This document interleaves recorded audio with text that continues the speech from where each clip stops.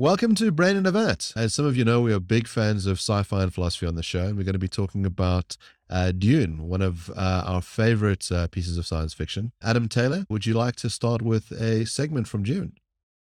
So one of the things that I'm very sort of pleased with in the 2021 Denis Villeneuve version of Dune is that as I experience the movie, it gets one of the main plot points of the story correct, where the 1984 version by David Lynch, which some of your viewers may have seen, gets wrong, which is in the 1984 version, the story ends with Muad'Dib, with Paul Atreides as a traditional messiah figure and as the clear hero of the story. So it ends on an upbeat, hopeful note for the future. But the character of Paul is not a hero. And if anything, he's a sort of tragic figure. And that's largely because of what happens in the aftermath of the events of the first book, which, spoiler alert, tell the story of how his family's transferred to this planet Arrakis to take over the government of the planet. Then they get attacked by the Harkonnens and by the Emperor, and the house is destroyed, and Paul goes into the desert with his mother, and after lots of trials and tribulations, he emerges sort of victorious over his enemies and establishes a new empire, a new galactic empire. And then there's a time jump between the end of the first book and the beginning of the second book of about 10 years. And during those 10 years, we find out that a galactic jihad has occurred in which 60 billion people have been killed, whole planets sterilized, meaning no life left at all in the name of Muad'Dib or Paul Atreides and the religion that the Fremen build around him. And so this sort of horrifying turn of events happens off screen. And then we're introduced to Paul as an older individual dealing with what's been done in his name and having to come to terms with the fact that there was nothing he could do to stop it, or at least that's what we're told. And the Denis Villeneuve movie actually makes a point of foreshadowing this in the scene where Paul is in the still tent with Jessica in the desert, and he tells her that he has a vision of the jihad, and he says, "I can see them worshiping my father's skull in a shrine and building a religion around me." And all of these things actually happen in Dune. They build a shrine of the skull in Arrakeen. And so it sort of captures the idea that Paul is a prisoner to a fate that he finds morally objectionable and terrible. And it involves these 60 billion people who are going to be killed in the Fremen jihad to spread his religion. And what's interesting to me about that is that the way it's presented in the novels, this jihad is unavoidable and an absolute necessity. And it's only talked about dimly during Paul's lifetime, but it's the golden path, which is a course of events that must unfold in order for humanity to survive. And so what we find out is that if the jihad hadn't occurred, and if subsequent events hadn't gone the way they went, humanity would have been wiped out in just a couple of thousand years. During the time span of the novels, humanity would have been completely extinct. And so Paul's doing what he did sort of sets humanity on the path of its ultimate survival, even though Paul is horrified by what happens. And so what's interesting is this idea that you could have a individual who has Paul's particular mental gifts and his ability to see the present, the past, and the future. And he is now in this position where he knows that certain absolutely horrifying atrocities must occur in order for humanity to survive. And he alone can make the decision for those horrifying atrocities to occur. He has to set this all in motion and allow it to happen. And so what I'm interested in is the sort of moral valence of a decision like this. If you actually had the knowledge that this was the only way to save humanity, is it the right thing to do to make this decision to allow this atrocity or these atrocities to occur in order to save humanity? Or might it not be better to not act and not choose to allow these things, even knowing that humanity is going to be destroyed ultimately? Right. That's the moral dilemma that the character finds himself in that I find really fascinating. So I like the thought experiment or the plot point because it seems like a cleaner version of a different problem that we've discussed once on this show. So we had a guest on the show named Aaron Fasser, and we discussed whether it's ever permissible to let off a really big nuke in a populated area. And the question is it ever okay to do that to save so many more people in a much larger war that can be prevented or stopped? And Aaron's view, and many philosophers and legal practitioners' view, is that it's almost never permissible. Why? Because there's not just two options. There's more than two options. You might try harder sanctions first, or you might try to avoid the war in other ways other than through nuclear warfare. What's nice about this example is that it basically delimits the possibilities to two. So either humanity dies out in a few generations, or humanity enters onto this golden path and survives despite billions being killed in a jihad. When you've got that clean choice, it seems it's easier to answer in favor of the jihad. It's easier to say we can sacrifice X number of lives because X is smaller than the whole. It's smaller than all lives, the full population. The utilitarian says, well, that's what you got to do, right? Mark is going to have a harder time as he leans more towards Kantianism. So he's going to say, well, this is more complicated. But what's nice about the case is that a lot of the mechanisms that Mark and Aaron use in these discussions can't be used here. Trying to find a middle path, trying to find a third solution. The book, the story is just constructed in such a way by hypothesis that there's only two options. Yeah, so I suppose to sort of point out some of the difficulties with utilitarianism, this is quite a bullet to bite. It's only 60 billion people. I don't mind cracking my teeth on that. Intergalactic jihad? I mean, is it that bad, guys? I mean, come on.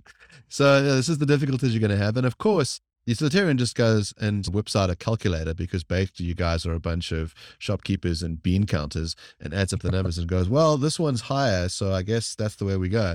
But no discussion whatsoever about how those people die, whether it's active or passive. You guys don't care at all because you're a bunch of bean counters. Someone who cares about rights and intentions is going to ask a bunch of more sophisticated questions like, well, hold on a second here.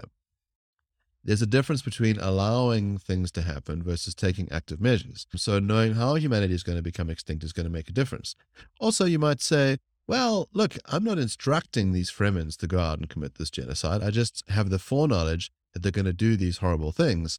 And I might try and plead with them not to do it. I might try and take these other things. I just know this is how it's going to go because of this cursive foreknowledge that I have.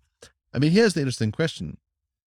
Is there a moral choice at all to be made given that Paul has insights into the future? Is the whole thing not just cast in stone already? So I am more sympathetic to your view than you might think, Mark. So the novels makes it clear that Paul's power raises a lot of questions about the nature of free will. When one of these prophets like Paul exists, they unwittingly actually set humanity on a particular course just by the fact that they've seen the future. So just seeing it makes it happen, right? And so to get to your original point, it does seem like maybe Paul doesn't have a choice. Maybe Paul has to take the course that he takes because of his condition. He's trapped into taking this course that even to him is repugnant morally. He doesn't want to do it. And yet he explicitly says on more than one occasion that if he hadn't done it, it would have been worse, not better. So the futures that he saw, this was the best possible outcome of those futures. So I don't know where that. So there's an interesting ambiguity here. If we think about theories about the nature of time, one view might be that you've got a garden of forking paths, that you've got this infinitesimal amount of different possibilities which could be there. And that a being like Paul, who seems to really have kind of godlike powers, as you say, this great omniscience, can look at all the paths and select one of those paths and say, this is the best path. And this is the future that I'm going to bring into existence.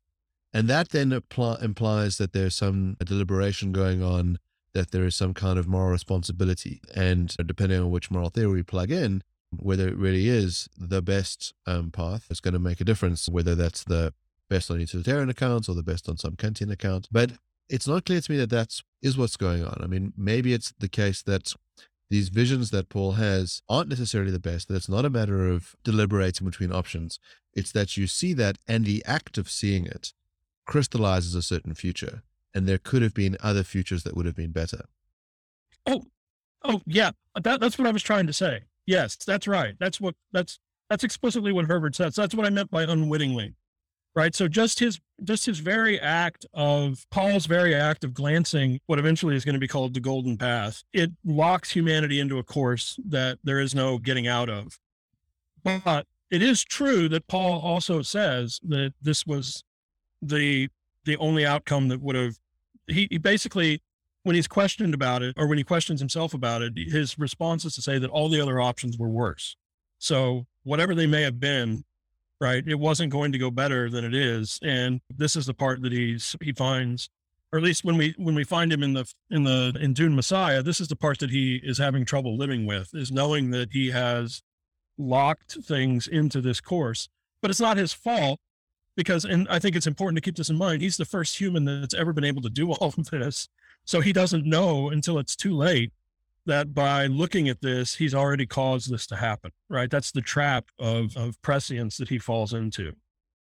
So then there's an interesting question, which is the act of seeing that future. Is that an act, or is that a passive reception or perception of the future? So one of the interesting puzzles in the philosophy of action is what exactly constitutes an action? Is a decision without overt physical action still an action? So are there mental actions? Can you decide to see the future? If so, it seems like him deciding to look into the future and crystallize it in that way does give him some moral responsibility over that future that ensues. It seems like he's the causal nexus for that future. But if that future comes to him like a vision, like when you open your eyes and then there's a scene in front of you that you didn't choose, then maybe we don't think so. Maybe we don't think that he's morally responsible for that future. So there's interesting questions around whether our mental actions constitute moral responsibility or not, or are sufficient for moral responsibility.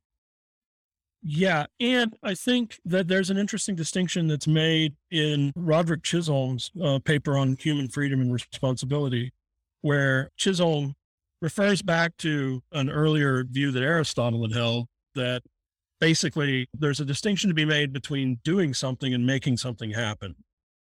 And the distinction is one of the role of the agent, so that there are lots of cases where agents make things happen, but they're not necessarily doing them. And so the example that Aristotle uses is that the staff strikes the stone and the hand moves the staff. And basically the idea then is you have a causal chain that emits from or originates with the decision of an agent. The agent says, I'm going to move this staff. And in moving the staff, it strikes the stone. Right. This is also used to discuss the difference between transient and imminent causation. So transient causation is basically event A causing event B. Imminent causation is an agent decides to do something and this causes event B or something like that. So what Chisholm winds up saying is we make a lot of things happen, even though we're not causing them to happen. So when I get up and move across the room, I make a bunch of air molecules move out of my way or move around me or whatever. Causing it. I'm not doing it. It's not a deliberate action of mine. It's just a result of something that I've done. And I think we can apply it in this way, in this case, that look, Paul, by using his power, his oracular vision to look into all of these possible futures, he makes a certain future happen. It's not clear in the writing that he had any idea that this was going to be the case necessarily, that he knew that using this ability and looking at things this way was going to cause these events to occur.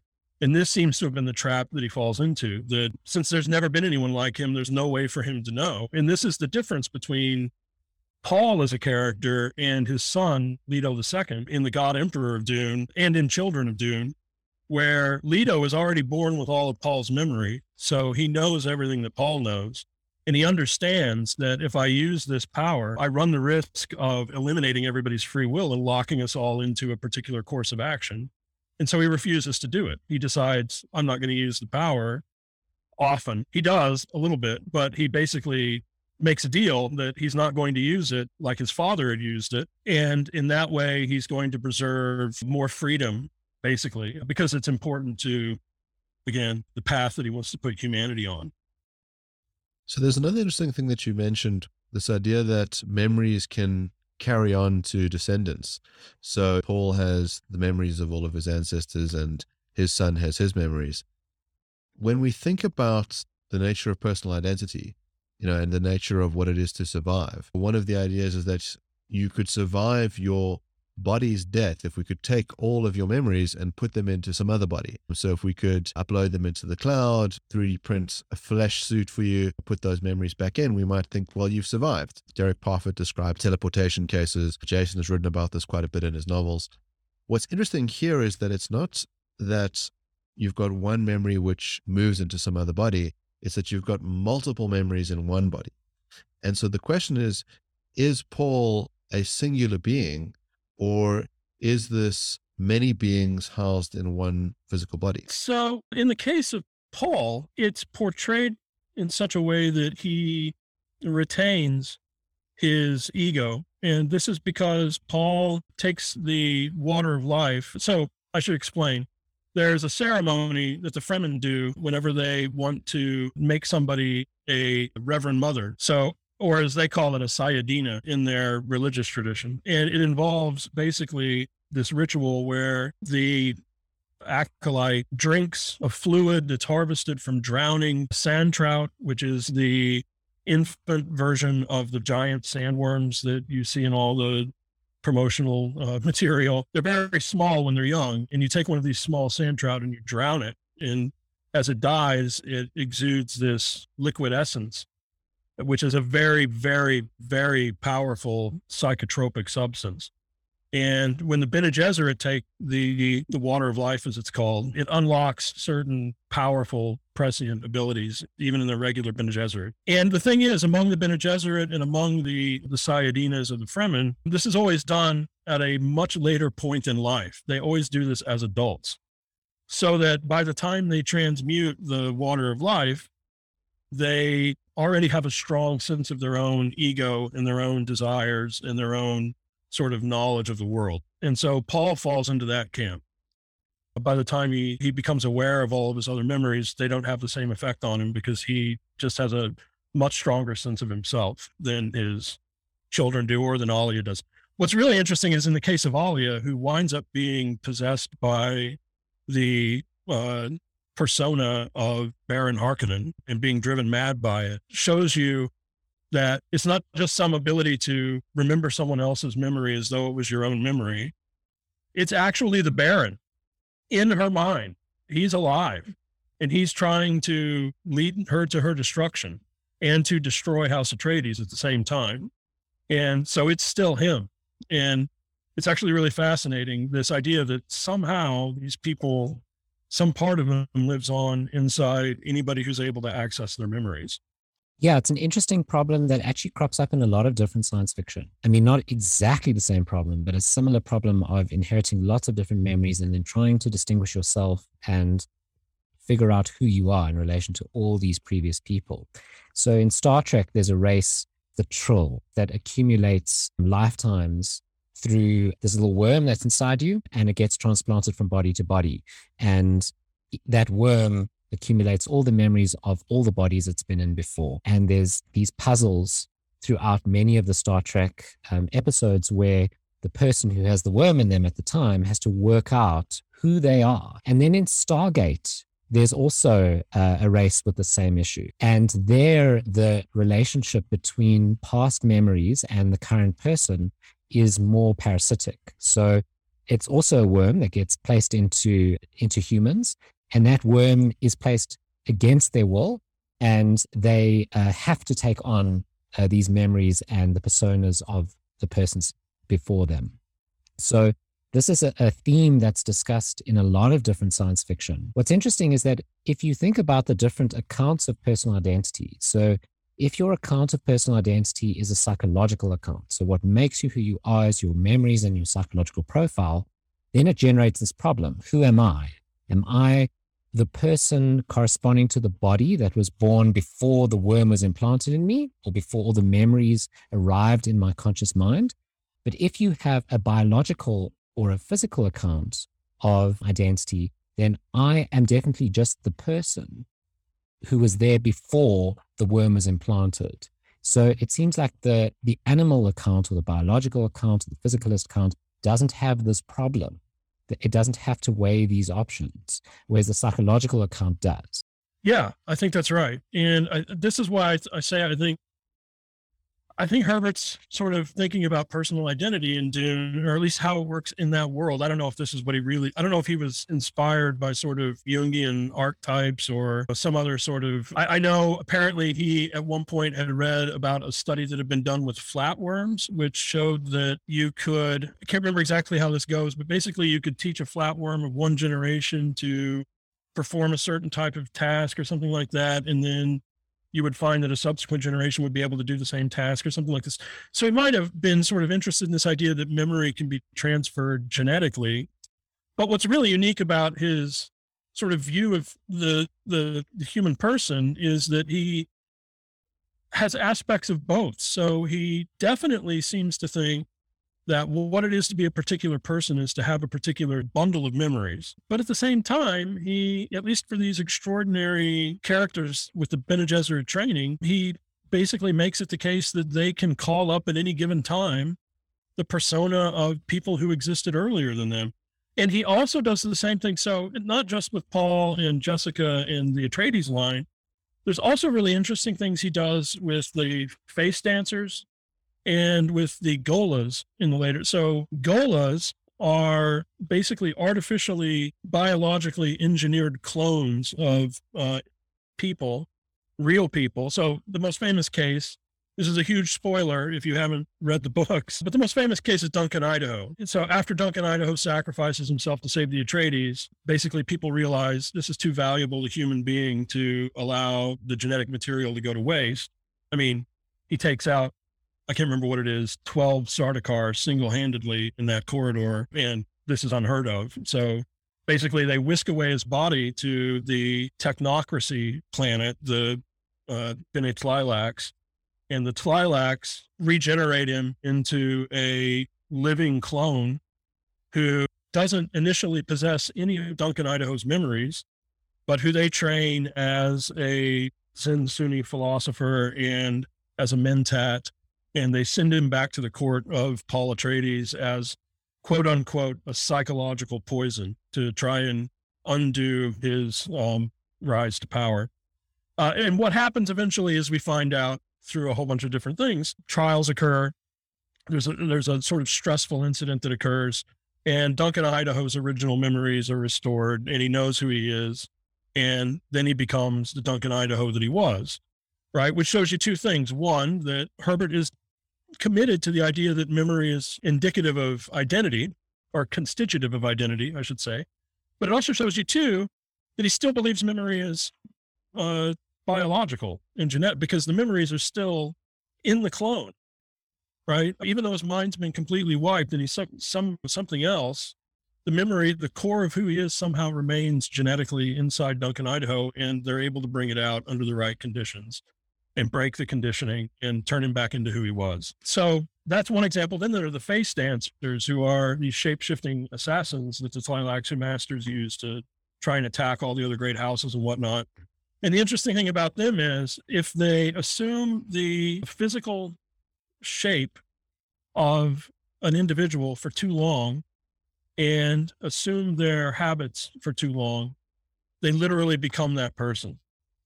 If they're too good at their job as a shape-shifting infiltrator, they literally forget that they're a shape-shifting infiltrator and they become the person that they're pretending to be, which I think, again, shows you that he's thinking that there's something physical that is the basis of personal identity. And I think that goes well with an animalist view, right? It's just that he adds this sort of element of a sort of Lockean memory theory to it, that somehow memory is biological and it's being able to have the memories in your genetic material that enables you to be the person that you are over time, which is really interesting. Because a lot of times people who prefer a sort of psychological account, they don't want to have the biological part and vice versa. And so his view is interesting because it's definitely a hybrid. It's both a psychological view of identity, but it's also clearly a strongly biological view of identity. You really do have to have the right biological constituents. So you made a comment right at the beginning, which is that you were glad that the Deneuve film had certain features which were not in the Lynch film. And so if we think about what it is to adapt a work, I wonder if you think that there are better and worse ways to do it. And Dune's been adapted in a number of ways. So there's the 2 films we've talked about, there's graphic novels, there's a TV series, there's even a fantastic board game called the Dune Imperium. When we're looking at adaptations, should we view them in their own lights? Is it only fair to judge an adaptation by how much fidelity it has to the original source material? Or can it surpass that? So my own view about this is, and the reason why I say I'm glad that he presents Paul as the figure, the tragic figure that he really is. I say that largely because I think that it makes Paul a more interesting character. I think that the Messiah trope has been done literally to death. And I think one of the things that makes Dune for me is Herbert's insistence on the danger of charismatic leadership, particularly charismatic religious leadership, and the idea that stagnation is death and that you must always be seeking out challenges and adversity in order to grow and develop. These are the themes that sort of, I think, make the story what it is. And they're aesthetically pleasing, as well as, in my mind, philosophically more interesting. I've seen the Messiah stories done to death. And so it was, I will say, I hope this isn't too much of an aside, but I will say I was born in 1975. And so I grew up with the 1984 David Lynch version of Dune. And it was a real shock to me when I went and read the books as in my late teens, early 20s, and realized that, no, this isn't the story of a Messiah, and that Paul is not a particularly heroic superhero sort of character. He's a tragic figure. And it made the story a lot richer to me and a lot more interesting to me. And so I think for that reason, I would say, I think Denis Villeneuve's adaptation is, better from my point of view, because I think that it's more aesthetically pleasing and I think that it's more philosophically interesting. I don't necessarily think that it's bad to have an adaptation that lacks those features. So it's not as though I think Herbert wrote this, so it must be canon, so you must get this right. Right? Because I think that that's narrow-minded, and also just personal view. I don't think artists owe me anything. So if they make the story they want to make, so be it.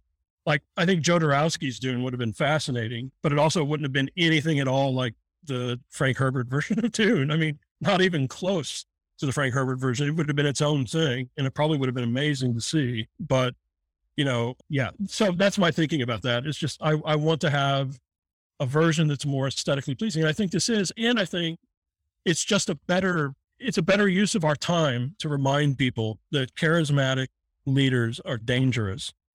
And that if you have a story that is able to make this point so explicit and make it so well, I think that's really important for people to hear. So in that sense, I think it has a lot of merit. On a little side note, right now, stop what you're doing. Stop watching this episode. Go and watch Jodorowsky's Dune. It's fantastic. And then stop watching that and go and watch The Holy Mountain made by Jodorowsky, which is the best movie ever made. It will completely blow your mind. You'll realize that his version of Dune would have been astoundingly strange and amazing. Yeah. So what's very interesting about this discussion is that although these philosophical problems, I think you've expressed them really well and expressed the complexity of them and how well they're explored in the book and the very interesting dilemmas that they raise. But those aren't the reason that I fell in love with Dune when I first read it and watched it. I love Dune because of the world building. So a lot of the discussion that you've had is based on the character of Paul Atreides. And sure, there is some world building elements involved in the way that biology constructs memory. But what I find so fascinating about Dune are these different houses and races and how they're given very different features. And in the interplay between the technology and those races, it just generates an infinite set of interesting possibilities. That's more of an aesthetic appreciation of the series and why I think it makes just such compelling reading and viewing. And the philosophical problems that you've expressed only really occurred to me much later, but it was that setting, that gorgeous aesthetic setting with this amazing world building element that really captivated me. Yeah, I agree with you. And I think it's also a central element of the story. And I haven't said much about this and I've tried to avoid it explicitly, but this really does bear pointing out. This takes us back to our original discussion. The whole idea of the necessity of the jihad and of the eventual tyrannical rule of House Atreides under Leto II. So basically what happens is Paul is born into the Imperium, which is a political structure that, as you say, it involves these great houses which control planetary fiefs or kingdoms. They're in an organization called the Landsraad, which is like a giant parliament where the members of the parliament are basically members of these great houses that control entire planets. And there are trillions of humans alive at this point. And the Landsraad is one part of the power structure. The other part is the emperor. At the beginning, it's the Emperor Shaddam IV of House Corrino. House Corrino has ruled the known universe for 10,000 years at the point where Paul is brought into the story. And then the other two major players are what's called the CHOAM Company, CHOAM, Combined Onat Ober Advancer Mercantile, which is basically a universal monopoly on all trade goods, controlled by the Landsraad and the Emperor, together with silent partners being the Bene Gesserit Order and the Spacing Guild.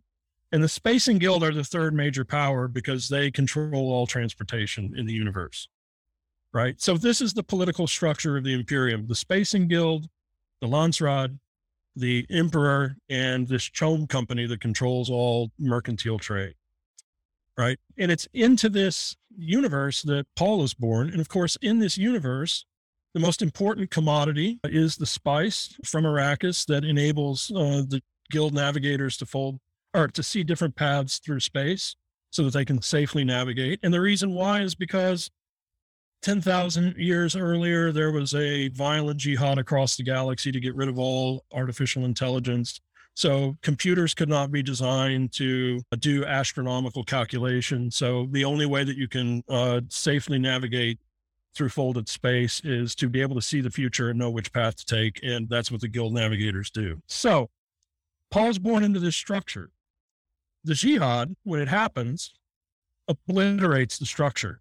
Paul becomes the sole possessor of all political power. He takes over the empire.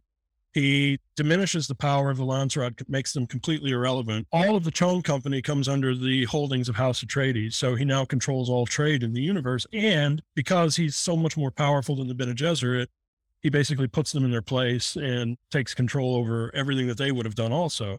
Focuses all power on one sovereign, basically, right?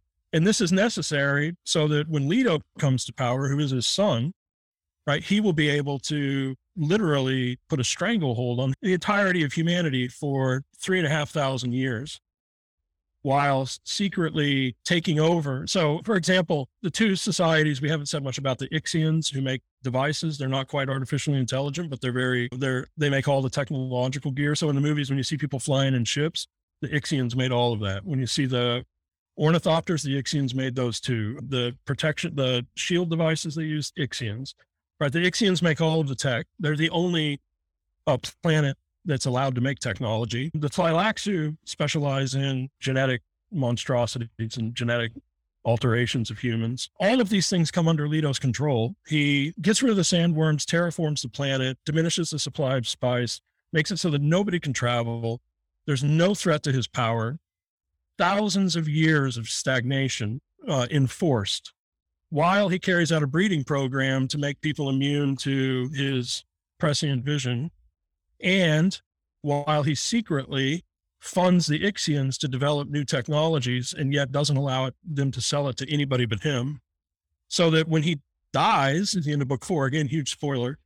When he dies, there's this scattering of humanity into the known universe as far as they can possibly go, because they've been stagnated for so long that they don't want to be held up in one place anymore. And this is what guarantees the survival of humanity. They go so far, so fast that no one threat could ever actually wipe out all humans. And he's made them invisible to prophets like himself, prescient beings like himself, so that nobody can hunt them down and destroy them. And that's how he basically saves humanity. So to me, I agree with you. I think the world building is all really amazing and fascinating. And I also think it's vital to understand why Paul and Leto have to do what they do and destroy the old Imperium and break up its political structure to keep humans from stagnating. Because Leto eventually, in the middle of the fourth book, he tells one of the other characters, if I hadn't ruled, by now all of humanity would have been extinct. Right? So if he hadn't done what he did to rule for 3,000 years, humanity would have already been wiped out, because the old political structure, beautiful as it is, it was stagnation, and it was going to kill them all, basically. So this gives me some deep insight into one of Jason's most notorious views. His view is that the best thing for humanity would be to make Earth so awful to live in that we are driven off planet. So he's very much in favor of global warming. Elon Musk has been taking the hint because he's like ready to jet set off to Mars.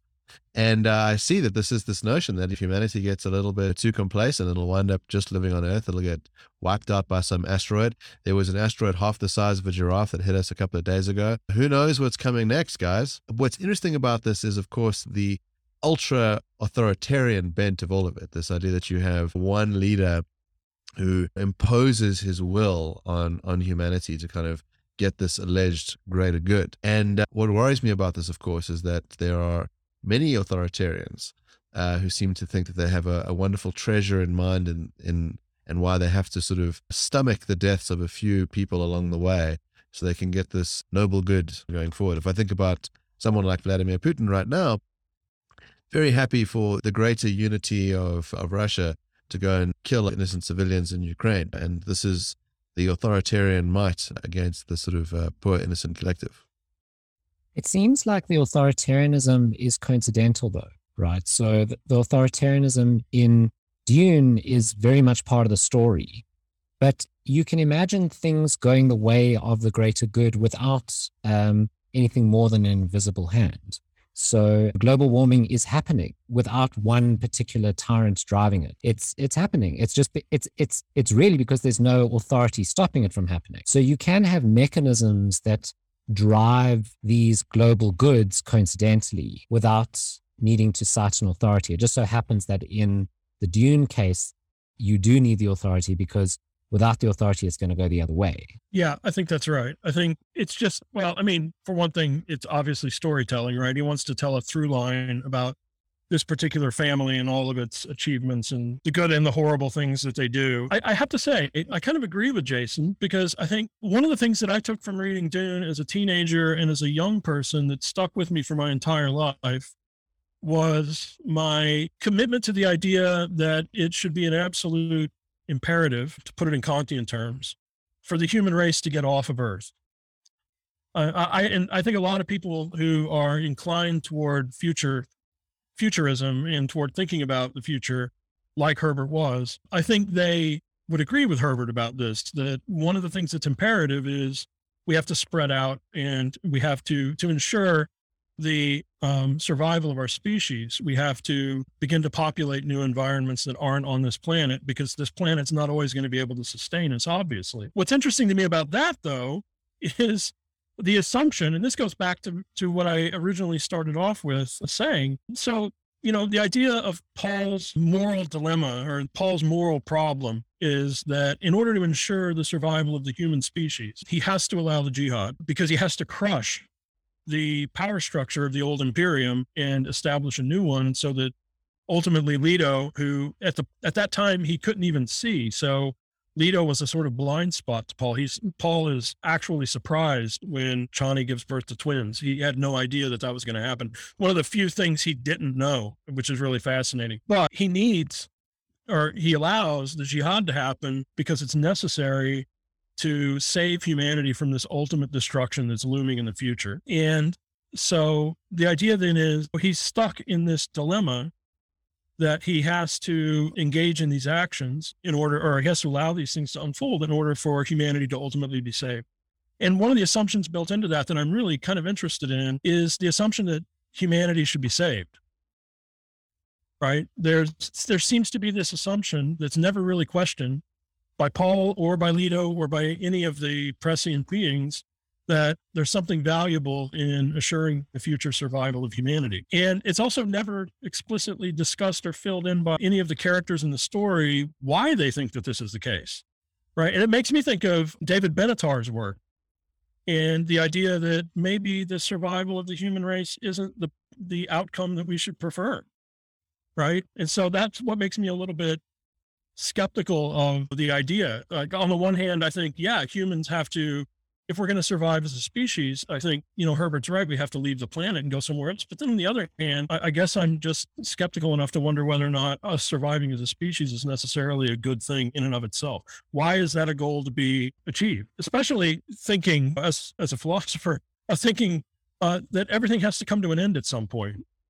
So if the only way to extend the lifespan of the species is by such extreme measures of violence and just absolute tyranny, well, maybe that's not worth it. Maybe that's a deal that we shouldn't be willing to make, right? So I'm not sure about the assumptions behind that particular view.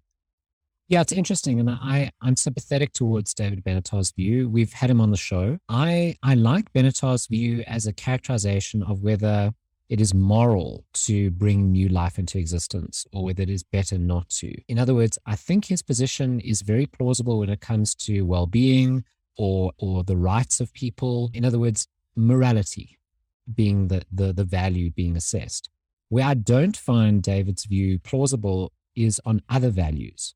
So we've had him on the show and we asked him this question and he said, no, he doesn't think that there are any values to human life that life offers in such abundance that the negative aspects of depriving people of those values in certain ways, which is inevitable in life, doesn't supersede them. So in other words, he thinks that there's no value in life or no value to life that is so great, not even a moral value, but any value, aesthetic, knowledge-based, any value in life that makes it worth living, or at least makes it worth coming into existence. I think he's wrong there. I think there are other values like beauty and aesthetic values, and perfection, which are abundant enough in human life, even if human life on the whole has negative well-being, or at least that negative well-being outweighs its positive aspects, positive well-being.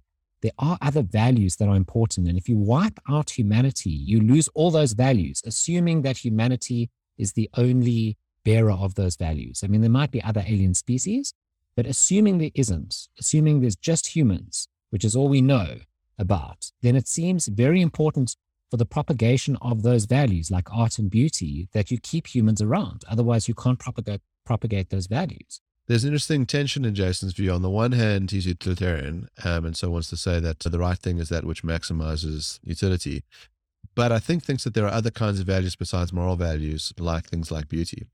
But there's still this utilitarian instinct, which is to see people as mere vessels of these other values. In other words, if we could just have the free-floating beauty in the sky, if we could just have our utility or our meaning or whatever other value free-floating, well, then humanity is kind of just this encumbrance, this thing that has to carry the stuff. What we really care about is the stuff inside those vessels. I think that's right. You say it like that's a bad thing, but I think that's exactly right. I think that humans imbibe values and they propagate values. But if there was a way to do that without the humans, then that's fine. I mean, if you could generate a real art propagation mechanism without humans being involved, then I'm good with that. We just need a very beautiful orgasmatron in the sky and Jason's happy. Yes, maybe. I mean, and that is one view of, and perhaps a very plausible view of how we'll propagate the universe and how we'll explore other stars and other planets. It won't be us as humans that do it. It'll be machines that carry our our values with them. But again, it seems like those machines are going to have to be sentient in some way. Otherwise, they're not going to propagate those values. So that's an interesting point, because what I was thinking when you were saying that was, so imagine a species level Parfit style argument where, Parfit wants to say, I'm sure you guys are up on this stuff, but Parfit wants to say, look, identity doesn't matter. What he's interested in is the R relation of psychological continuity and connectedness. And if you have psychological continuity and connectedness, then that's good enough for survival, basically. And so just as a thought experiment, we might imagine 3 different ways it could go for humanity. So let's suppose on the one hand, we have sort of the golden path, where in some sequence of events, humans wind up spreading far enough, fast enough into the larger galaxy that, just as Frank Herbert sort of foreshadowed, our species is never able to be wiped out by any particular threat. And we continue growing and evolving as a species for, eons, maybe millions of years. And we have some late descendants who are post-human they have human DNA, but they're so much more advanced than us that they're hardly recognizable. They'd be more like super advanced aliens or something like that.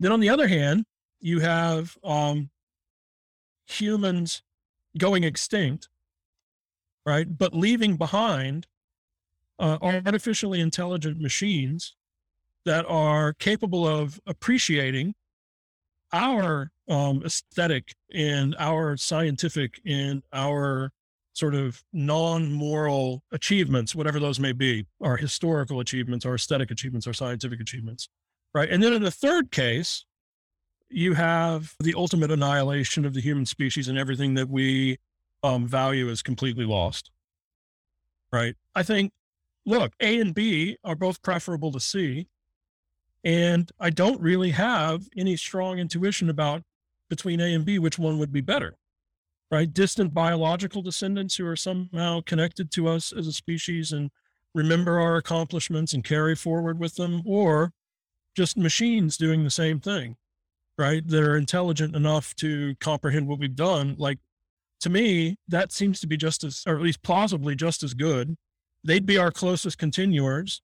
And it doesn't matter whether they're biological or not biological. It seems like as long as our accomplishments are being, carried forward, then that's all that really is necessary. So in that sense, I can see thinking that the survival of the species is relatively unimportant. But on the other hand, there is also something to be said for just wanting a moral theory that gives us more protection for the kinds of things that we happen to be, and would want to protect humanity and try to ensure the survival of human persons because we have value. So I'm inclined also to agree with Mark a little bit. I'm not a dyed-in-the-wool utilitarian, so I'm inclined to think, yeah, persons have some value beyond just being receptacles for certain kinds of values, that personhood itself matters in some degree.